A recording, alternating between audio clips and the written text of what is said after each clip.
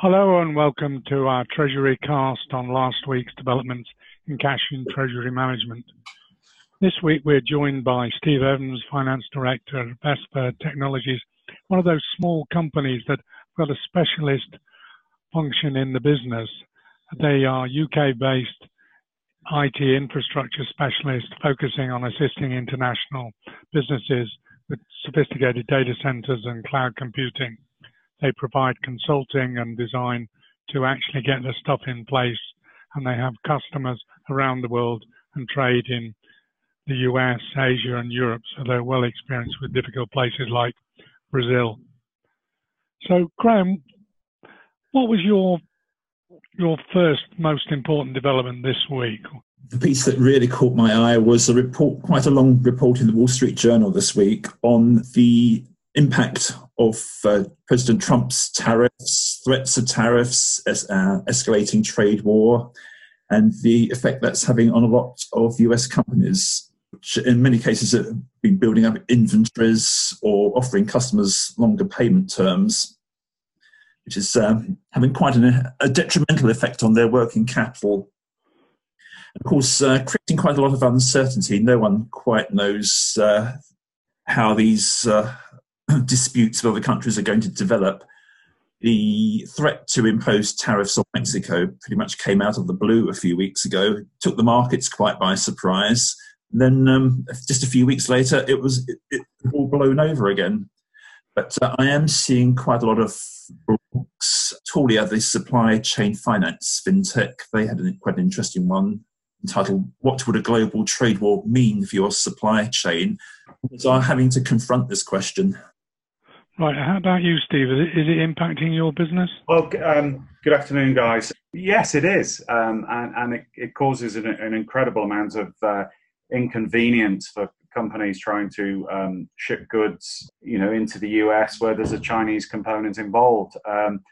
Probably the first thing for companies is coming to terms with what the tariffs mean in practical terms, and then adapting to the cost pressures that those tariffs bring along, and then working out where actually do those costs end up, and I think in many instances, as we'd all expect, inevitably they end up being met by the consumers.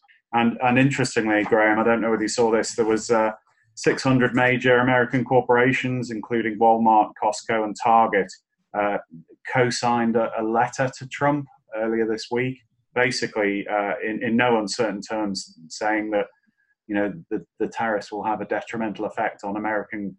That's interesting, because actually Costco was one of the companies given as an example in the Wall Street Journal article. Obviously a big importer of goods from China, and weren't quite sure when the increased tariffs were going to take effect. I believe the article said they were preparing for them to take effect at the beginning of this year, and in fact it was another 4 months until May when they actually started hitting. And I think that is one of the problems, that you have the confusion that surrounds the threat. Obviously, Trump's rhetoric is to a certain extent all about confusion and eliciting a reaction, but it's business that inevitably has to pick up the pieces and deal with the consequences of the steps he takes. And I think in the article you wrote, you talk about companies having to build inventory and being compelled to build inventory. And for a lot of businesses, inventory is risk. There's clearly working capital consequences and financing that working capital. But building large amounts of stock invariably comes with an amount of risk in terms of subsequently disposing of that stock, securing a full price return on the disposal of that stock, and it's extremely disruptive, incredibly inconvenient. I wonder also if that risk extends to US companies with operations in China. I know the other week, I think it was Ford's Chinese arm was given a hefty fine, supposedly for colluding in a cartel.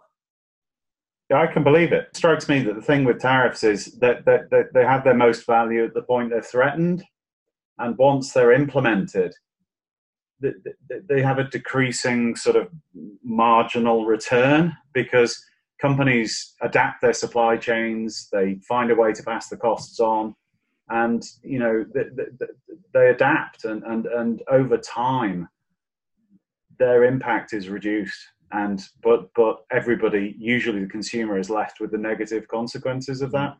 Yeah, possibly it's rather worrying that I'm also reading that China's ability to retaliate is fairly restricted as well. The other problem for us all is that it's a struggle that neither side can win, and it's a struggle that neither side can afford to lose. Graham, is there any changing in the way people are financing as a result of Trump's threatened tariffs and so on? As you mentioned, supply chain finance, are things changing there? They're keeping more cash on hand, certainly. There's been quite a big increase over the last few years in this sort of dead money that's not really doing anything. But they just need it for reserve and protection against contingencies. Yeah, absolutely. I guess it is an opportunity for the trade and supply chain finance guys, because it's creating additional demand at this pinch point, and I guess those guys, to a certain extent, see it as an opportunity to emphasize the value they can bring. Shall we move on and look at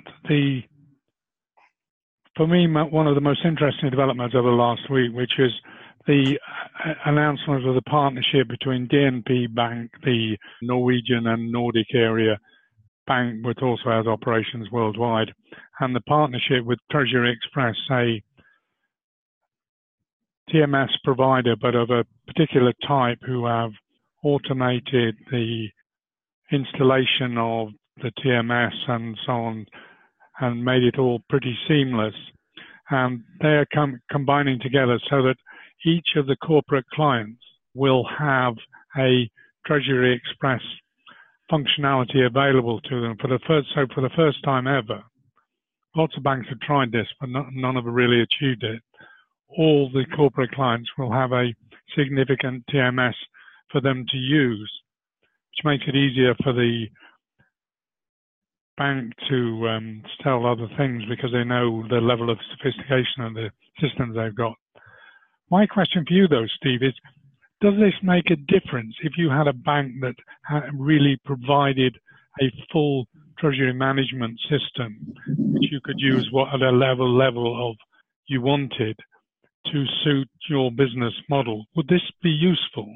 I'm not deeply familiar with the Treasury Express product, but I think what excites me about this situation is that my view is that banks have typically lagged. I think there's certain instances where they're catching up, but they've lagged the broader changes in software development and software solution provision, because they've had such a closed shop and felt historically they had to develop those solutions in-house or for them to appear to be siloed within their organizations. And I think a situation where a bank is coming to its customers and saying, look, we have formed a collaboration with a best-of-breed software provider, and we're going to make that available to you, I think is very welcome and refreshing. And I think from my perspective, it's the functionality I'm interested in, and it's the ease of use and the convenience and the benefit it adds to my business. If that, I'm not really that bothered whether the bank formed a partnership with somebody else or introduces their own product to me. So I think it's really positive and exciting. Graham, you went to the Kyriba conference recently, which we'll come to in a bit, but was there any mention of cooperating with banks there? Quite a little bit. I think the main focus was Kyriba moving out of just a treasury management system provider into these new areas. There was a lot of stress on the four pillars of Kyriba, which are treasury management, risk management, working capital, and payments. And obviously, you've seen this expansion earlier this year with the acquisition of FireApps. And how did people react to this growing importance of the TMS? Are they resisting it, or do you feel that they are welcoming it? I think they're obviously just the figures alone show that they're committing to it. There's some huge figures. I think global spending on digital transformation this year is estimated at $1.2 trillion. That's not billion, trillion. 1.2 trillion. On what? On digital transformation projects. What does that mean? Well, I think moving over to these new systems. And they're forecasting 15 to 20% annual growth over the next few years as well. Wow. I think there's a number of there are signs that banks are realizing that fintech is a huge opportunity for them as well as a threat. And if they, I personally think there will be more. The banks will become more active in acquiring fintech organizations, and I think you've hit the nail on the head there, Steve. Yes, the message was very much that banks are realizing that they can't do this by themselves. They just haven't got the capabilities to develop it in-house, so it is through collaboration and or acquisition. Well, I think it's that perfect M&A situation where the acquisition both nullifies a potential threat and enhances the acquiring organization. So I think there are probably numerous maturing fintech organizations that in due course I think will be acquired by traditional legacy financial services companies. Yeah, and we're starting to see that in the UK and all over the place.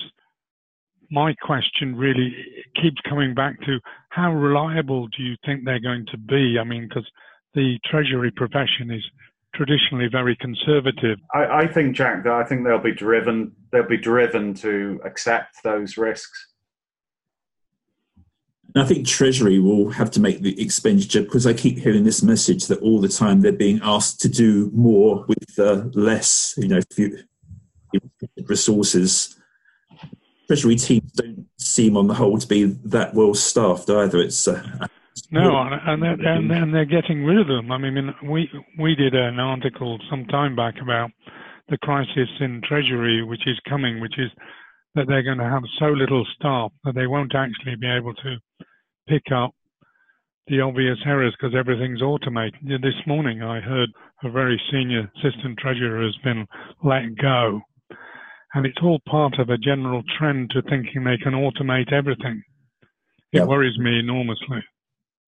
Well, we do keep hearing this message that automation is going to free up treasurers from the more mundane tasks so they can move on to more value-added work. But I'm not sure that I entirely spoil that. I think over the years I've heard so many waves of new sunrise technologies and approaches to technology that have promised to change our lives.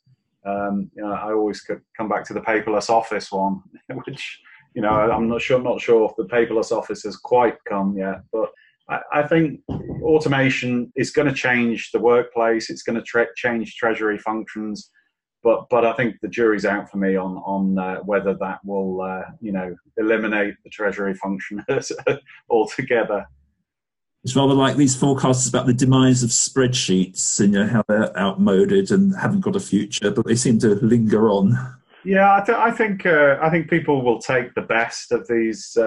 I think people will take the best that the new automation and AI and robotics technologies offer, and hopefully they'll take the best and leave the worst behind. I hope you're right. Shall we move on and look at something that you wrote about, Graham, which is the African Development Bank stepping up their digital financial inclusion drive. This is a program that's been going for years in many ways, isn't it? Yes, this seems to be the latest stage. Tell us what the program is to start with. Yeah, it's for financial inclusion across the continent. I mean, as you say, this initiative has been going for some years. I remember hearing a lot about it at Sibos almost 5 years ago, in 2014. This is the latest stage. A total of £400 million being allocated, which sounds a lot, but possibly is a drop in the ocean. The aim is for 320 million more Africans to gain access to digital finance. And the figure at the moment, still 43% of adults in Africa have a bank account. So the aim is to accelerate this trend towards greater financial inclusion. But even in developed economies, places like the UK, it's the number of people with bank accounts isn't 100%, even in adults. Yeah, even now. I hear very much that the demographics do favour Africa. It's got these young, growing populations, whereas perhaps in the West, it's more elderly populations. Yeah, and I think I think sometimes it's a surprise how how large some of those economies are, how quickly they're growing, how they have many of the key components that are going to sustain that growth, and I think the world is going to wake up. I think to the opportunities there. Yeah, another article which we did this week is on saying contactless technology is a waste of time. Where you go into a shop and you just put your card near the reader and it just reads it. And Chris Skinner, a famous analyst, he says that's a waste of time, because now what we're getting is the new technology where instead of having contactless, you just have a wallet. And an awful lot of people have got mobile phones these days, and they're really quite cheap.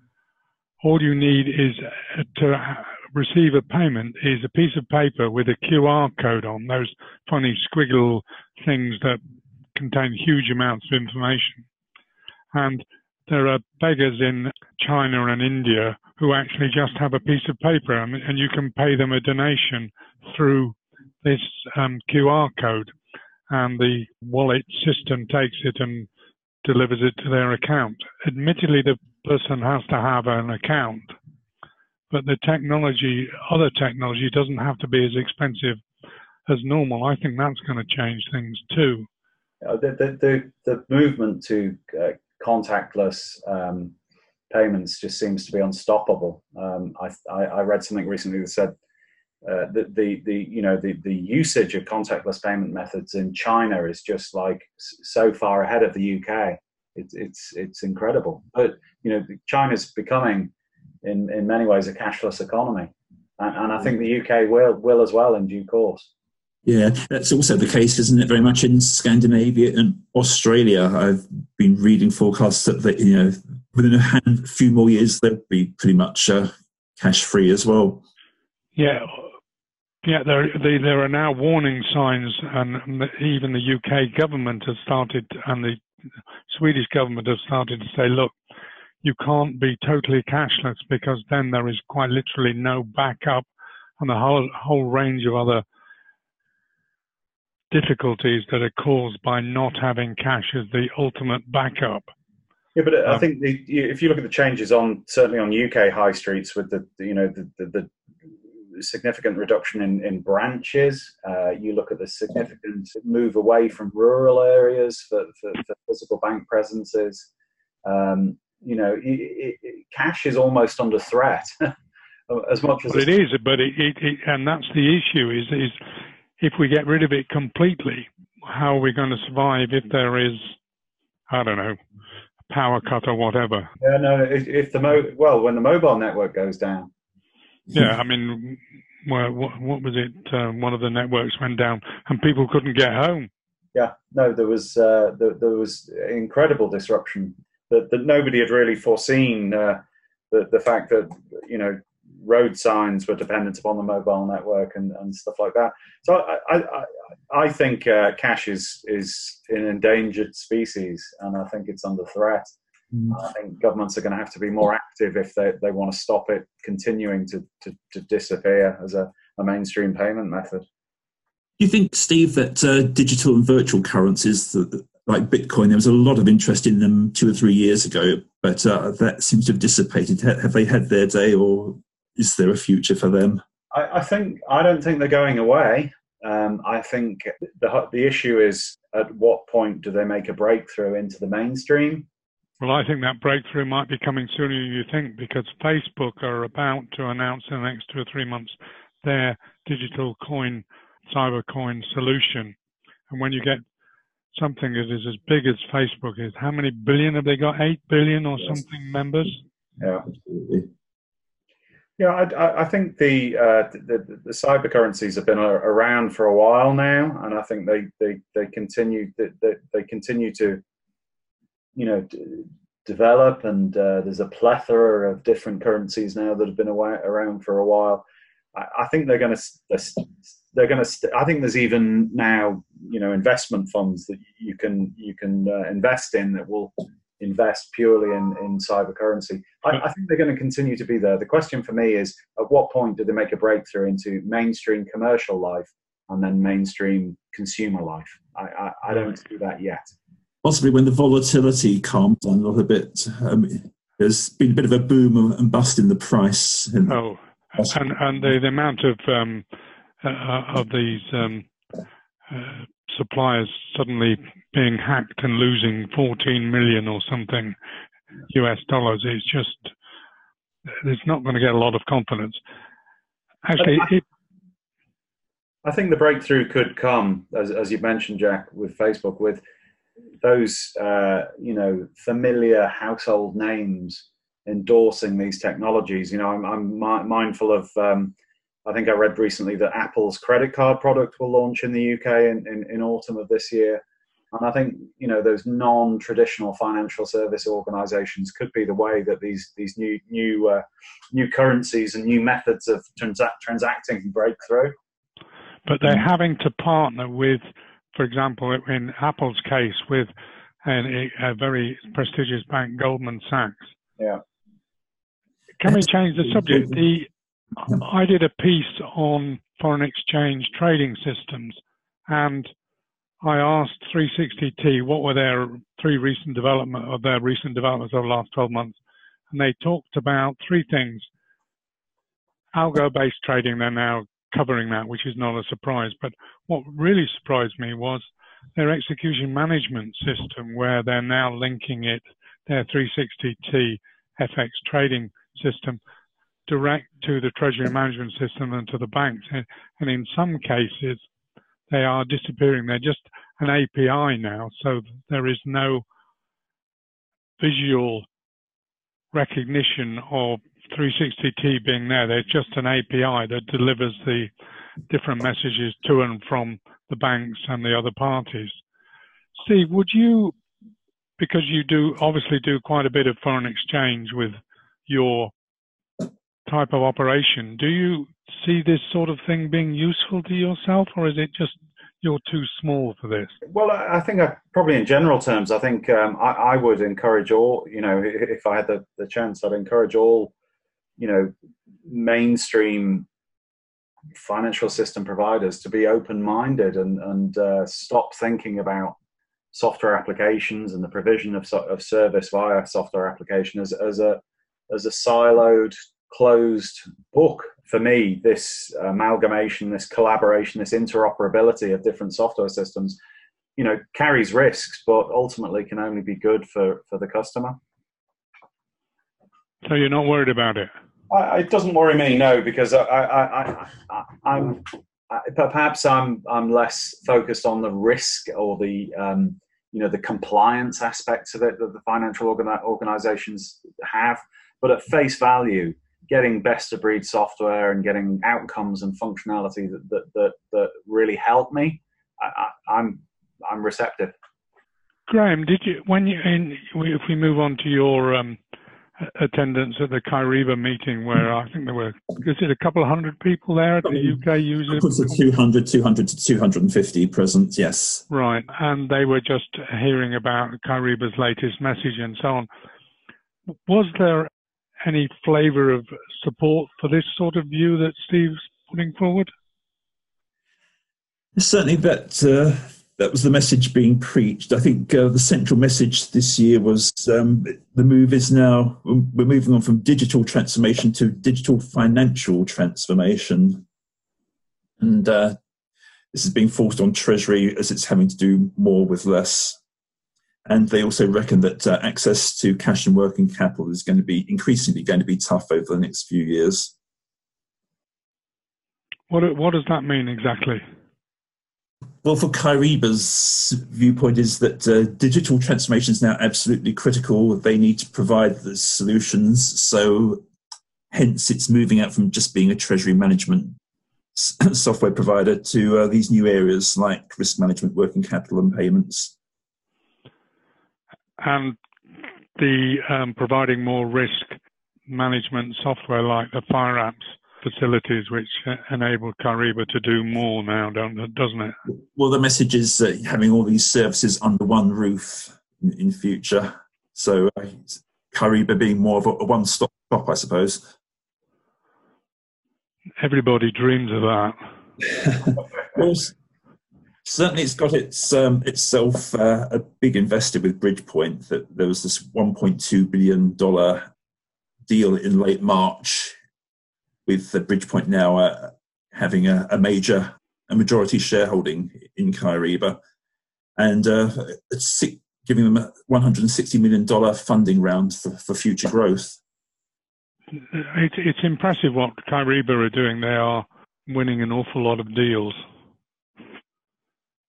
Is it just because they've become a one-stop shop? They're doing more than that, though, aren't they? They're combining it with all sorts of other things. They've had a number of deals this year, haven't they, with, I think, and JP Morgan.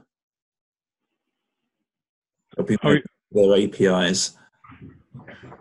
I detect that, financial institutions are becoming more receptive to the idea of opening their infrastructures up to non-in-house participants, and I think we detect that from some of the customers we work with, that the banks are looking at IT solutions outside their traditional in-house departments, and I welcome it. I think it's got to be good, because that the innovation inevitably is going to come from these startups and these fintechs and the